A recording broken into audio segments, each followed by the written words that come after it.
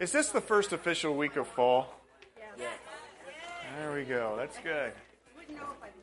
Wouldn't know it necessarily. That's good. Oh, welcome to fall 2018. You made it.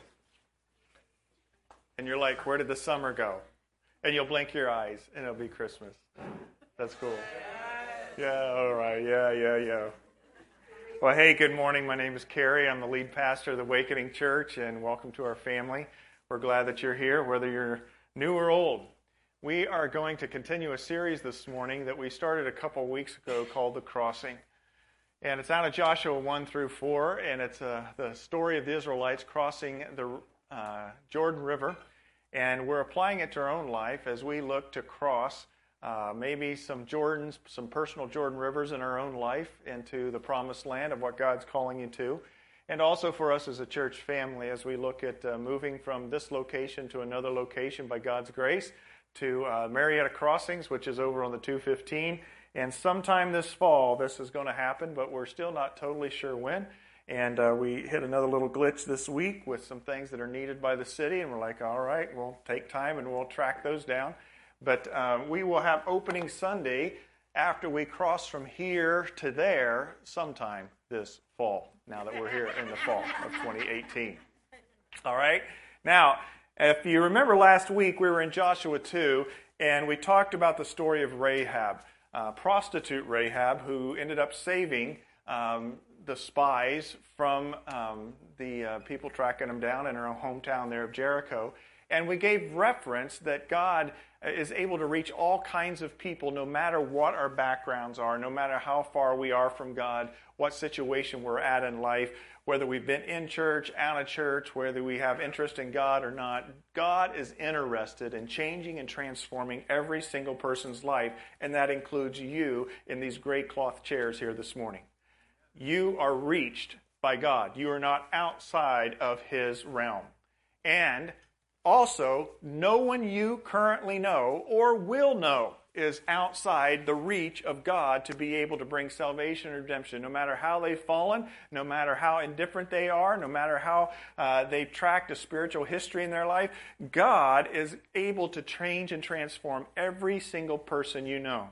And one of the encouragements we gave last week as we closed in Joshua 2 with the story of Rahab was for you to prayerfully consider in these weeks this fall who out of your oikos, which stands for house or household, extended network of relationships, you could invite for our opening day when we cross from this side, the east side of the Jordan, to the west side of the Jordan. And so I put the diagram back up here for you again. And I've referenced this as the invite 5 for opening day. Who are you praying for in your oikos, your household, to be saved? Who are you praying that God would reach out to and bring redemption to? If you don't have 5, pray that God would start to bring you across 5 individuals. And you're going to extend invitations to those 5 individuals. Because I tell you what, when it comes to people knowing God and having an interest in the faith, it comes through the modeling of people who are walking with God in a genuine way, bumps, bruises, and alls, and people who are loved by individuals. It doesn't necessarily come, though it can, from marketing and signs and social media. All that can be a part of when we cross from here to there.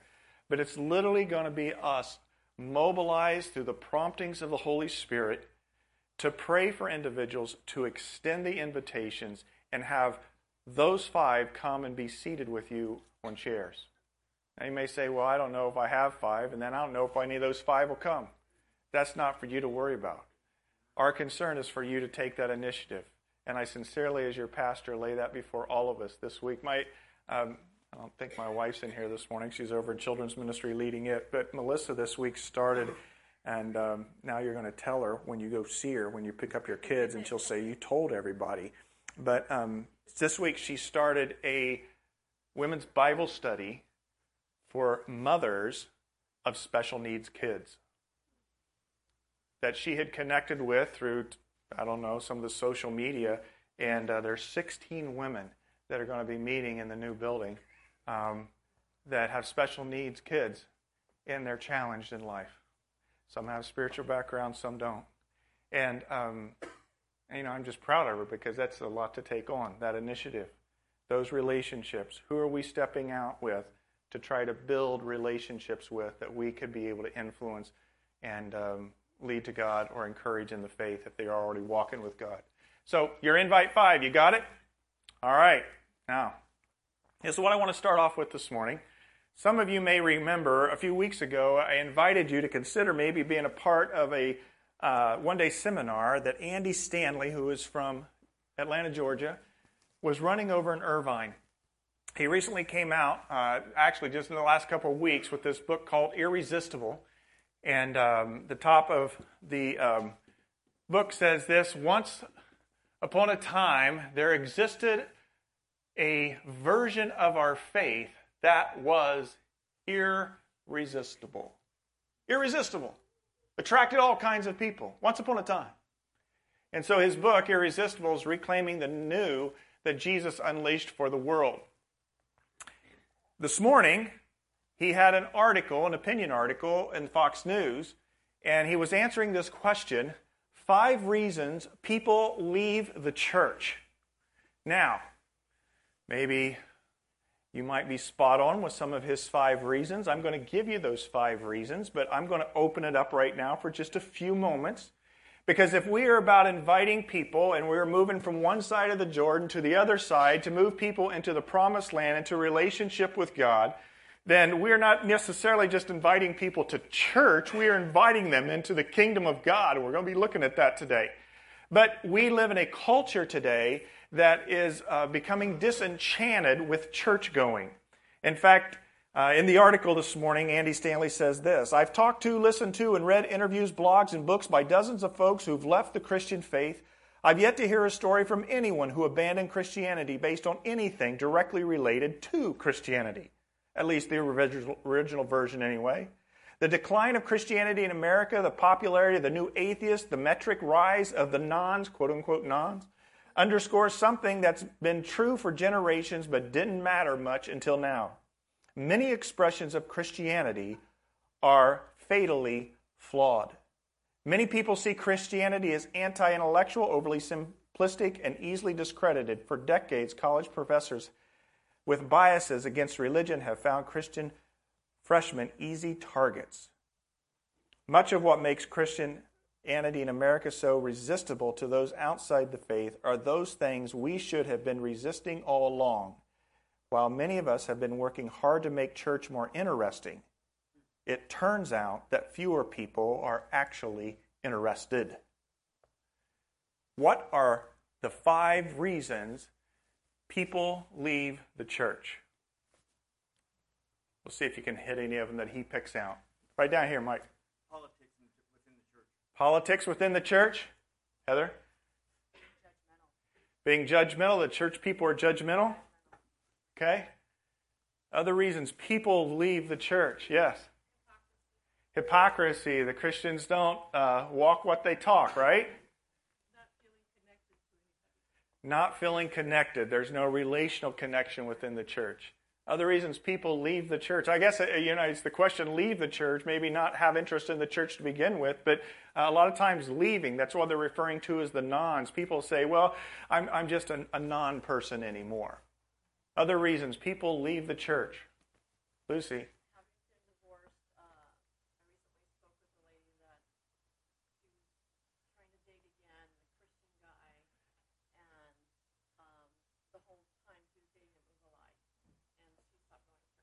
Okay. All right. So people change their seasons of life. It becomes awkward, and then there's some challenges relationship-wise, some of the authenticity, transparency thing, like somebody going through a divorce. Good. Couple more reasons people leave. Now, here's the deal. This is put out there in a generic form, but it could actually be your reason you left the church, or you're considering leaving the church right now. And I'm not talking about just this church. I'm talking about the church as we know it today in America. Any other suggestions? Reasons people leave the church? Zach? Rather be home watching football. Rather be home watching football. Man, I appreciate guys being real and sincere. That's good. Mike in the back. The church functions like Okay, church functions just like the world. There's no difference. So, hey, I've got my places to hang out, so why would there be others? Joe? Suffering disproves God, that because their life doesn't get better when they come here. All right. That's the point. I was better off doing what I wanted. Good. Suffering disproves God, so it's not necessarily something that is true and real. I give a couple more people reasons people leave church. All right?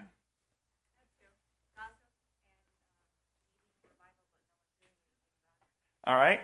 Gossip and needing revival, renewal in their life, but it's not there. In other words, there's no fire in the church. That's great. Good, Adriana. Yes?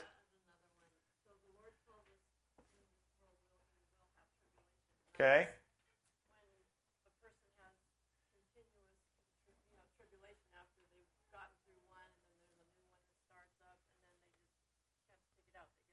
All right, so tribulation and troubles in life, and they just grow weary and just can't keep on pursuing it. Yeah.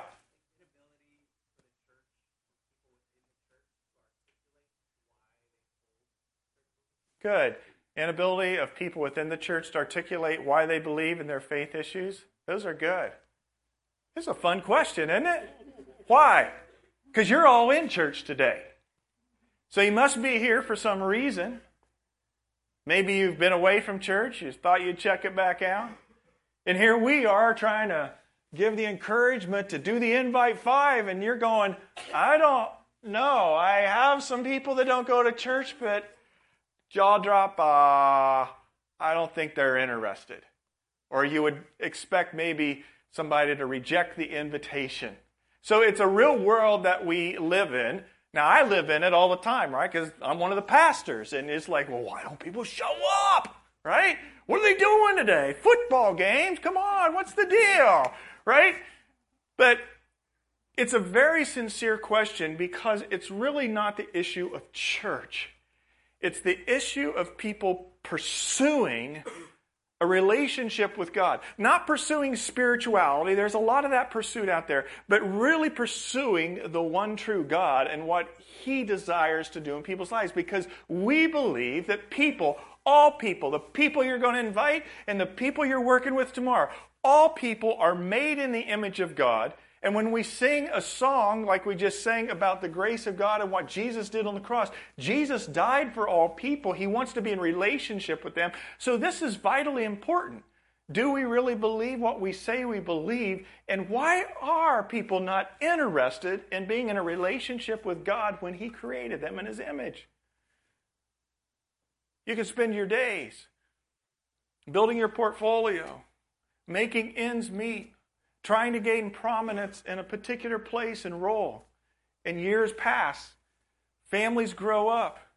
Our bodies age. And when all's said and done, we have to ask ourselves, what's all this about in this world? And what this is about in this world, the Scripture says that we are God's workmanship created in Christ Jesus to do good works, which He prepared in advance for us to do.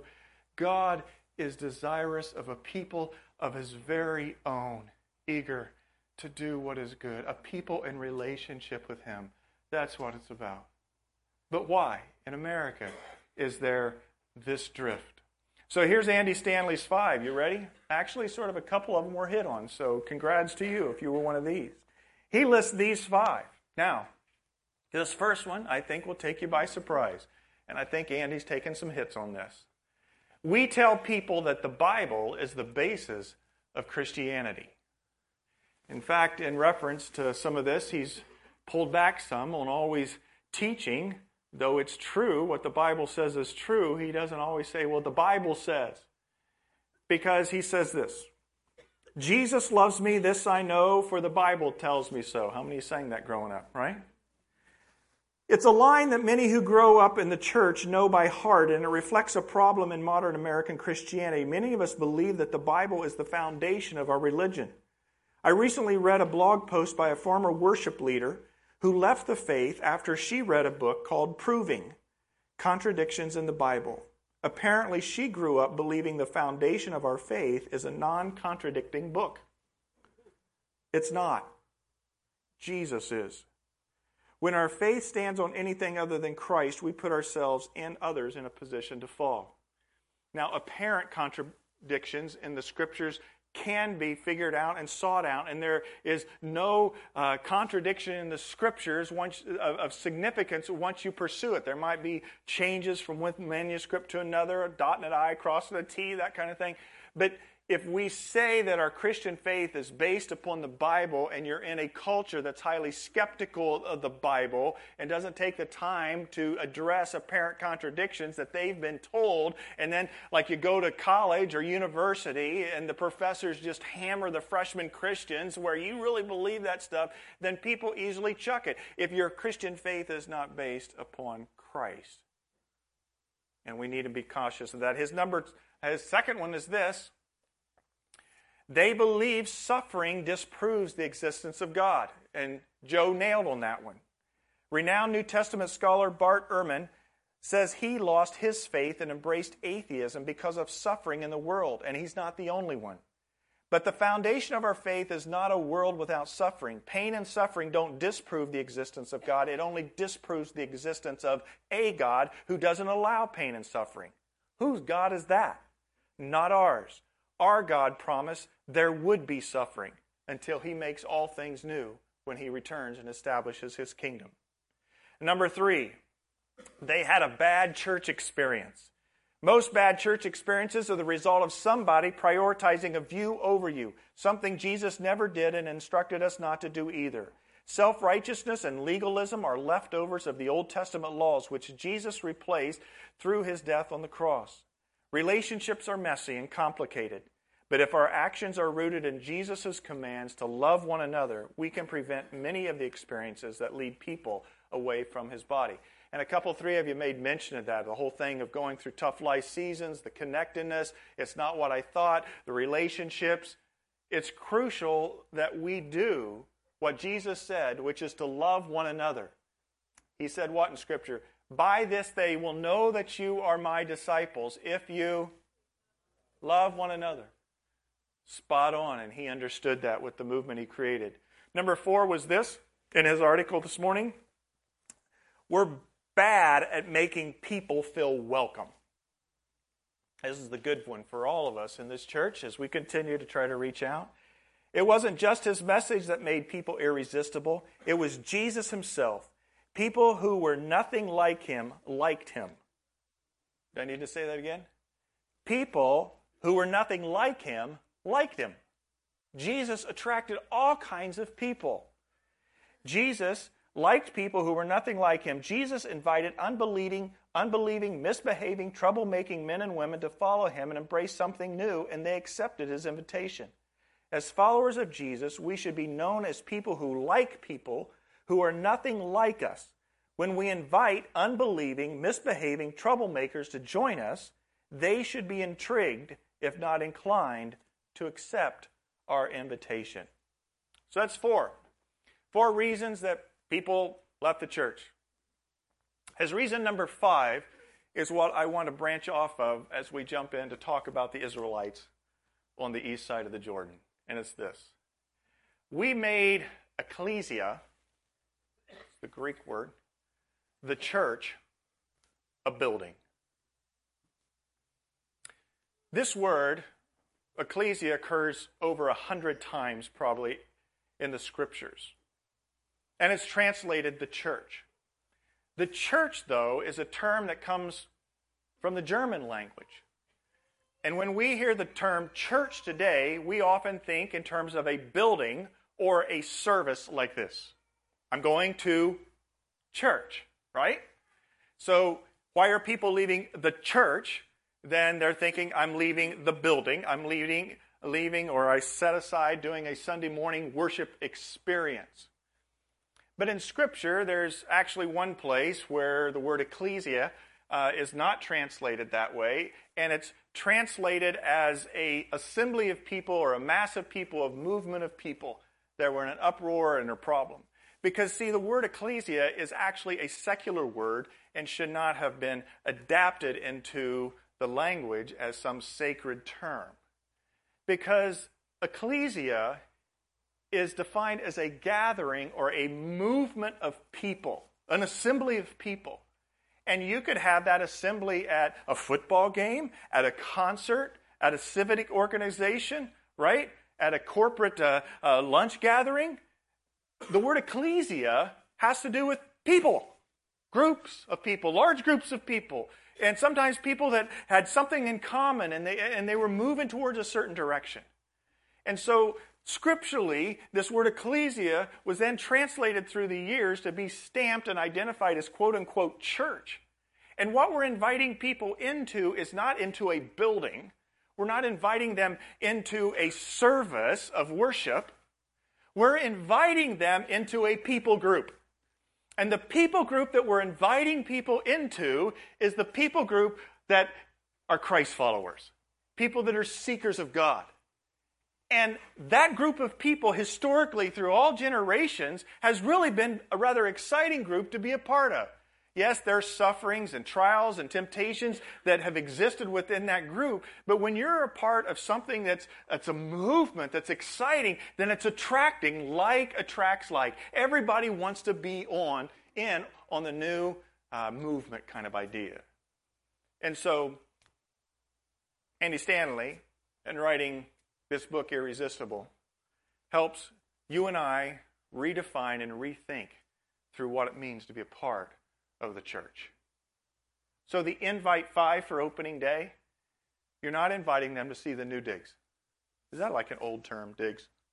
It's an old term. Thank you, Joe. Some of you remember that term.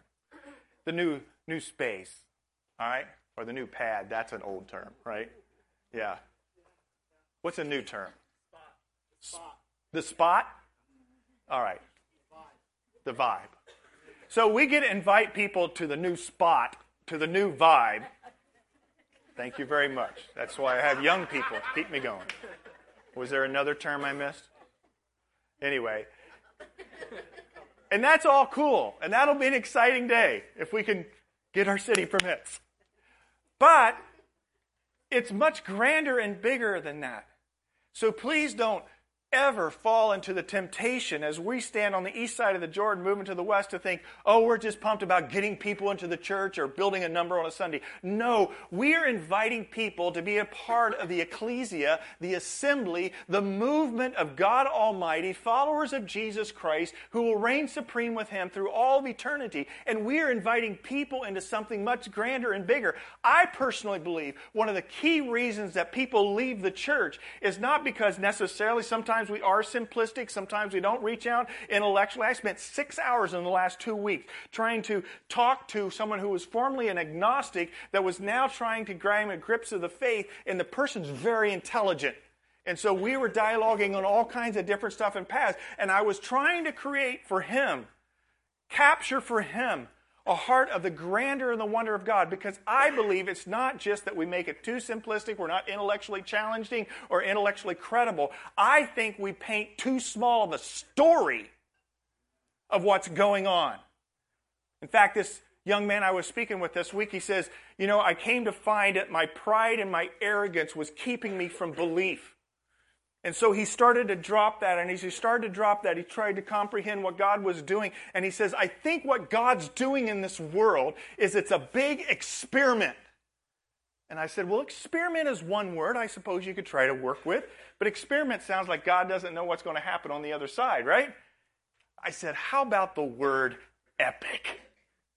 God has a big epic that's going on, and we're inviting people into that. In fact, I find this true with students. I remember when I was in student ministry a lot of times that we put Christianity so low on the shelf and try to make it a little bit of do's and don'ts, stay clear from those drugs and these kinds of don'ts, but we don't paint the grandeur of what God's doing.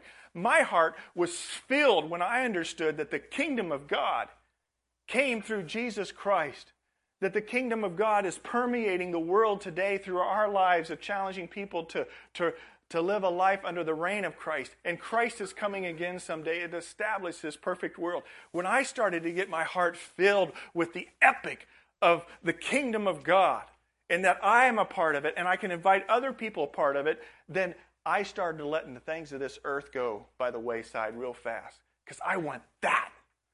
And I think that's one of the challenges we have in our invitation, not only for people to come to church, but our invitation for people to come into the kingdom of God, for people to cross the Jordan River and enter the promised land, is that we have too small of a story going on. And what our world is hungering for is not politics of this group or that group and divisiveness of this or that or what team am I following. They're hungering for something grander, and God's brought that through His kingdom.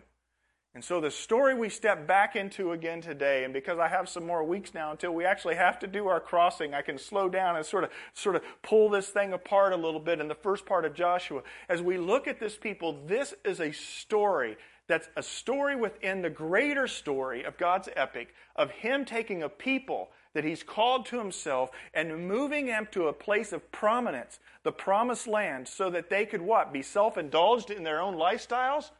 No, so that they could become a blessing for all people. People blessed to be a blessing, as we've talked about. So, thank you, Andy Stanley, for getting us sharpened. And I haven't read his book yet, but I think I might get his book, Irresistible, Reclaiming the New that Jesus Unleashed for the World. So our story is about the people who left Egypt. The Israelites were in slavery. God called Moses. The plagues came. Moses finally was able to take the Israelites out of Egypt for a little while. And then Pharaoh and the Egyptians began to chase them. And we have the story of Moses and the Israelites crossing the Red Sea, where God parted the waters. They walked through on dry ground. When the Israelites, the million some that went across the Red Sea, they got to the other side. God closed up the waters, drowned Pharaoh's army, and they were never again bothered by Pharaoh. They went into a journey that was heading them towards the promised land. They reached Kadesh Barnea, and they got spooked. They got scared. The spies said, yes, it's a land flowing with milk and honey, but only two of the spies, Joshua and Caleb, said that we could take the land. All the other people doubted, and God sent them wandering in the wilderness of the desert for how many years? 40 years. Why 40?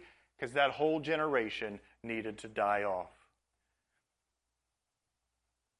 The kids that were born, the next generation that came up, God was going to take them into the promised land, and so Moses led them up to the east side of the Jordan River, just north of the Dead Sea. Real geography that exists today. You can go there. Jordan, the country of Jordan, is on the east side, and Israel is on the west side of the Jordan River. Moses wasn't allowed to go into the promised land, but he was able to see it from a high mountain peak, and then he died. And after he died, they needed a new leader, and so Joshua was picked by God.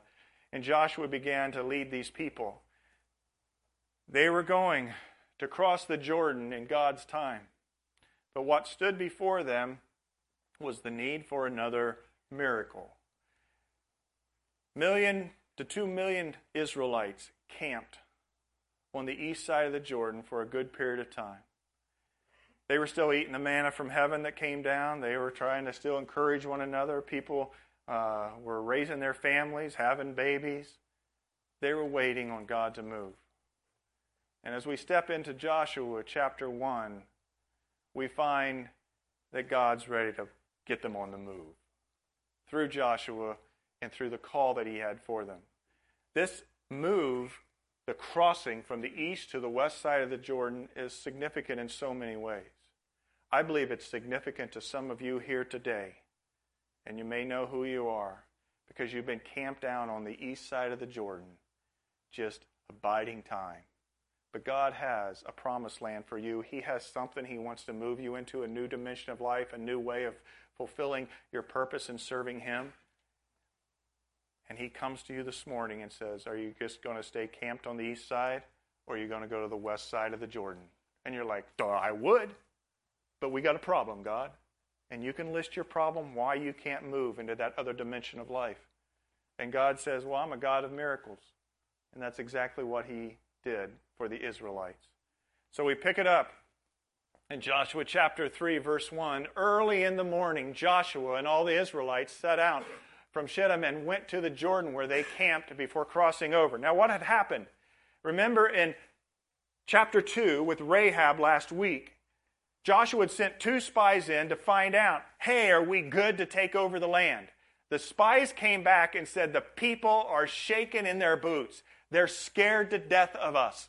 God's going to give us the land. And Rahab, who helped us escape, who had faith in the one true God that we follow, she says already that God has given us this land.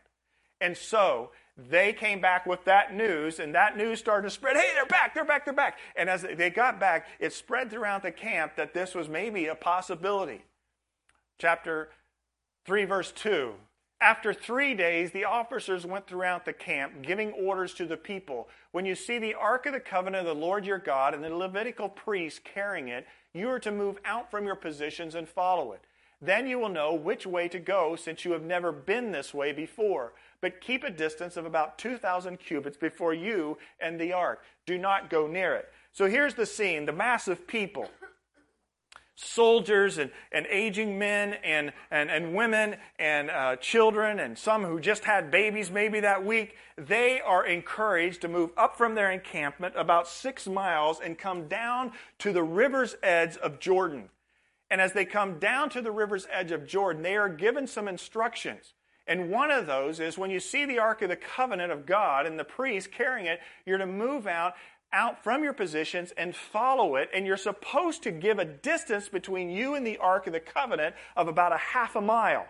That's what it says there with 2,000 cubits. So, what is the Ark of the Covenant? Because it plays a huge, not just symbol of prominence in this story, but what the Ark of the Covenant represents for you and I in our life as we seek to move out from our place of whether it's complacency or fear to what God has for us. The idea of what's embedded in the Ark of the Covenant is critical for us to understand. The Ark of the Covenant, all right, was something God told the Israelites to create, which was basically a big wooden box, think in terms of a smaller casket, and put on poles to be carried by the priest. And this box, this wooden box, was glazed over with gold. And inside of the Ark of the Covenant were 3 things. One was the tablets, the 10 commandments that God wrote into stone with Moses when he was on Mount Sinai. They were there in the Ark of the Covenant, representing God's truth, God's law, God's decrees and directions. Then there was a jar, a pot of manna. And if you remember the story of the Israelites, how did they get fed in the desert? Well, God, every morning they woke up, there was manna on the ground. He also fed them with quail. And so there was this container of manna. You're like, is that going to spoil or what? I don't know. It was in the Ark of the Covenant. But it represented God's provision for everyday life. And then there was the rod of Aaron, which had budded. You could read the story. But the rod of Aaron was in the Ark of the Covenant, and it represented leadership. All right? So these 3 things were inside the Ark of the Covenant that was gold glazed, and then on top of the Ark of the Covenant was what's called the mercy seat. And the mercy seat was a plate of gold. It was probably not a part of the covenant, but it was sitting on top. And then over top of it, on each side, were 2 cherubim, angels that were formed out of gold. And they were like this, with their wings over top of them. And so they were looking down at the mercy seat, both of these 2 angels on top of the Ark of the Covenant. All right? And the mercy seat is where it was said that God spoke to Moses from. Now, we have today Alexa and Alexis and what Google Home and stuff. Sometimes I hear my daughter saying things. I'm like, who's she talking to? And she's talking to Google Home. And then this voice comes back and says, okay, I've set your alarm at such and such, right? Well, this was no Alexis or Google Home. The mercy seat was the place where the voice of God spoke to Moses. Now, you got the 10 Commandments, you got the manna, you got the rod. You got God's decrees, God's provision, and God's authority and leadership represented. And then you got the very voice of God. This was a holy Ark of the Covenant. And some of you that are Indiana Jones fans of the Raiders of the Lost Ark, you understand. You don't touch that. And there's all kinds of incredible stories about the Ark of the Covenant. The Ark of the Covenant meant the very presence of God Almighty, Yahweh. And that's what God used at that time to get them identified for it. So when he tells them, you guys hang out here for a little bit, and you wait until the Ark of the Covenant goes in front of you, and you wait for a half a mile, and then you can follow, he was saying, I am the one leading you across the Jordan. So here's the deal for you in your life with your personal Jordan crossing. You can't cross it. You can't go from here to there in your lifestyle unless the presence of God Almighty goes before you. And God will lead the way. Friends, you have to know this related to our crossing from here to there. This was another one of those weeks where I went, are you kidding me? You need more drawings? You need another specialist? You need to hold off until someone else signs off on this deal? I was invited this week into a meeting. I was at the church working the new building, and I'm in t-shirt, grubby, hat on. The owner of the building that we're leasing it from comes in. He says, hey, you want to go with me down to the roller skating rink? I'm like, what? I knew that there was a meeting down at the roller skating rink, which is a few places down from our current building that we're looking at. And he says, yeah, all the owners of all the buildings in Marietta Crossings are meeting, and we're forming the business association to make decisions. Well, I knew about this because this was part of our hang-up. There's no associations that's now reflected with that retail strip that can give a permission for us to have extra parking spaces. So I looked at him and said, you think this is a good idea? And he says, yeah. So I went down. We were late. We walk in on a meeting of 12 people sitting around a table, a lot of them in suits. I definitely was not in the gear. My get-up was not reflected them. And they call me to the table, and I sit down, and I say, yeah, I'm the pastor of this new church. And I'm thinking, oh my gosh, what are they going to be thinking? Are they going to be fearful? Hey, there's this church going to move in, all that kind of thing. But I pleaded our case. We needed them to sign off on 97 more parking spaces that we could use. And I'm waiting to hear back from them. But these are the kinds of things that happen in my week which caused me to go, oh, really? Okay, God. Because you want to press out. You want to do something. But then God brings me back time and again, and maybe He has in your life, saying, this is not your deal, Carrie. God is leading this, and the presence of God Almighty goes before us as a people. Whether it's as a church community and assembly to do God's purposes, or you in your life, make sure the Ark of the Covenant is ahead of you. And why was it a half mile ahead? Maybe in part because of the holiness and the power of it, but because everybody could see the direction that they needed to go. That's why I like that phrase in verse 4. Since you have never been this way before. Is God calling you somewhere that you've never been before? Maybe some changes in your life, maybe a career move, maybe a physical location. You've never been this way before. Oh my goodness, I'm scared. I'm uncertain.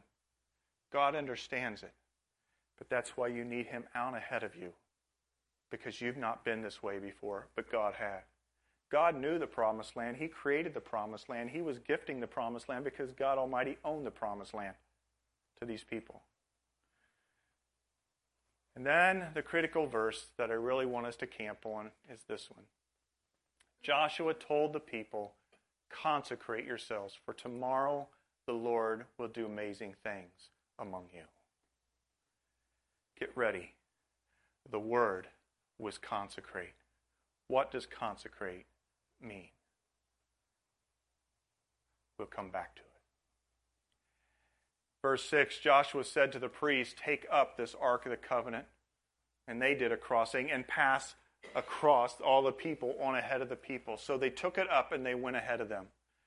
And the Lord said to Joshua, today I will begin to exalt you in the eyes of all Israel, so they may know that I am with you as I was with Moses. And the reason, because God wants us to know that His leadership is not embodied just within human beings, but today for us as a body of people, it's not me. Christ is the head of His church. Jesus is the one that's going to lead. Tell the priests who carry the Ark of the Covenant, when you reach the edge of the Jordan's waters, go and stand in the river. Really? That's it? Yep. Put the thing up on the poles. Send the priest down ahead, a half a mile in front of everybody as they're waiting and gawking and looking. And when you get there, put your feet in the water. Put your feet in the water. Now, if I was Joshua, and I was reflecting back on Moses and the crossing of the Red Sea, which we was a part of, I would probably spoke up to God at that moment and say, God, that doesn't sound like the way you did with Moses. They have to get in the water and then you're going to do something, maybe? You just parted the Red Sea with Moses and staff. God, though he's doing something that's familiar here, he never does the familiar the same way twice. He has his ways of doing things, and he says, yeah, you go have them stand in the water. And I think that's significant. We'll carry on in verse 9. Joshua said to the Israelites, come here and listen to the words of the Lord your God.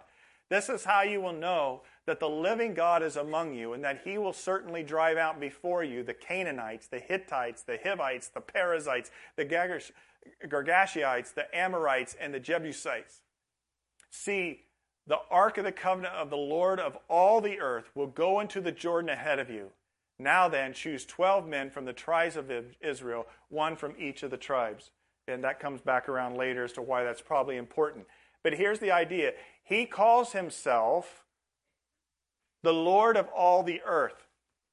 I think this is symbolic here because you might have a tendency to say, well, the promised land wasn't theirs. There's 9 people grouping here that are listed out here and elsewhere, that these were individuals or these bodies of people, that was their home. So why are you taking over their home? This land that you sit in right now used to be home to who? The Lucenio Indians. We have Indian reservations and other things and restitution trying to be made because we feel like we sort of took their land, right?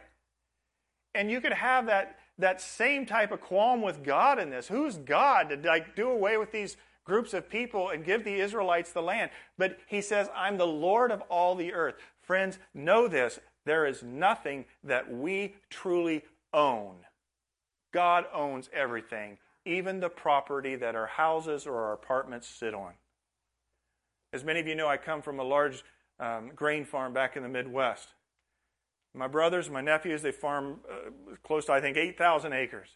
And when I grew up and I was a part of farming those acres, we were very mindful that our generation was farming them, but there were generations before us, and there'll be generations after us. It was not our ground, and we needed to steward it well, environmentally and otherwise. But this fertile ground in the Midwest to be able to raise corn and soybeans and all as a part of it, this was not our property, even though we had deed to it. It was God's. And so we practiced, I believe, in many ways, good stewardship of that. God is trying to acknowledge to them that he's the Lord of all the earth. And there's this acknowledgement for you and I as we seek God to bring change in our life, whatever it may be, that God is the Lord of all things.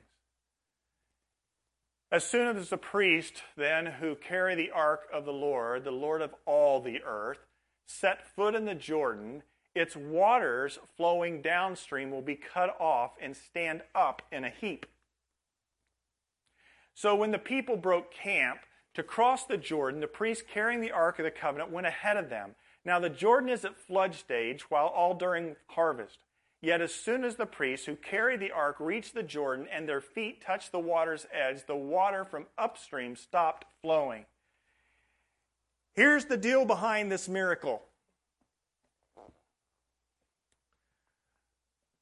The Jordan wasn't this nice small little stream, which if you go to Israel today, it's like, wow, that wasn't been much. I could have walked across that on a few stones. It was at flood stage. It means that it overflowed its banks. Harvest season, rainy season, it's probably a mile wide, 3 to 12 feet deep, rushing at maybe 40 miles an hour. A lot of water. We saw what all can happen with a lot of water with the hurricane in the Carolinas the last couple weeks. So it's rushing, it's full, and it's not just the water, it's the thicket and the brush. In fact, it says this in Jeremiah about the thickets of the Jordan River. And so there's all kinds of crud and crap flowing down and getting caught in. And God says to these, I think, maybe not fearful, but not so sure kind of Israelites, standing looking at this going, we're going from here to there across that kind of thing? Yeah, right. He says to them that they need to let his presence through the Ark of the Covenant step into the water. And so they stand back. The priests step into the water holding the Ark of the Covenant. Can you see him wade down in it? Now we think, oh, I put my little toe in. Boom. No. They waded out into the Jordan River. Can you picture maybe up to their waist going, what's going to happen here? And what God did in this miracle, and he did it in a supernatural means, but through some natural means, a city up the river stream, 19 miles. He just sort of put a dam there, and he blocked up all the water in a big heap. The only other place that says a heap of water is when they cross the Red Sea. And so 19 miles up, and as they're out there waiting in it going, okay, all of a sudden the water level starts to go down. And they're standing after a while on dry ground. It piled up in a heap a great distance away at a town called Adam in the vicinity of Zarethan, while the water flowing down to the Sea of Arabah, or the Dead Sea, was completely cut off. So the people crossed over opposite Jericho. The priest who carried the Ark of the Covenant of the Lord stopped in the middle of the Jordan and stood on dry ground, while all Israel passed by until the whole nation had completed the crossing on dry ground. Whoa. Wouldn't you love to have been there? We are here today reflecting on this story of generations ago, but it's as true today as it was then. This wasn't a little path. Thank goodness it wasn't a little path, because when you got 1 million some people need to cross through that little path, that would take an awful long time, and those priests would have got tired of standing in the middle of the river. But from 19 miles up, all the way down to the Red Sea, it just opened up as dry ground. And the mass of not only people, but herds and livestock and other provisions that they were carrying with them, they moved them across the Jordan River, and they put their feet on the promised land. The Ark of the Covenant of the Lord, his presence stopped in the middle of the Jordan and stood up. This Jordan River standing up on dry ground, it's referenced in the Psalm later on. I like how it says this, reflecting back on it. In Psalm 114, verse 3, the sea looked and fled. The Jordan turned back. The mountains leaped like rams, the hills like lambs. Why was it, the sea, that you fled? Why, Jordan, did you turn back? Why, mountains, did you leap like rams, you hills like lambs? Tremble, earth, at the presence of the Lord, at the presence of the God of Jacob. That's why. The presence of God. He can move whatever obstacle stands in your way, Carrie Bowman, concerning the crossing. Whatever your personal Jordan River is, you need to look to the presence of the Lord. And this is just not a cheer session. This is sincerely a challenge to your faith. This life is about building faith muscles in many ways for us to rule and reign with Christ. And there's something that stands before you right now. And God says, will you trust me in my provision and my faith? Will you let my presence lead? And will you respect my presence? That's why Joshua told the people, consecrate yourselves, for tomorrow the Lord will do amazing things among you. What does it mean to consecrate? The Hebrew word for consecrate means to prepare, to dedicate, to be hallowed, to be holy, to be separate or set apart, to come away from those things which are unclean.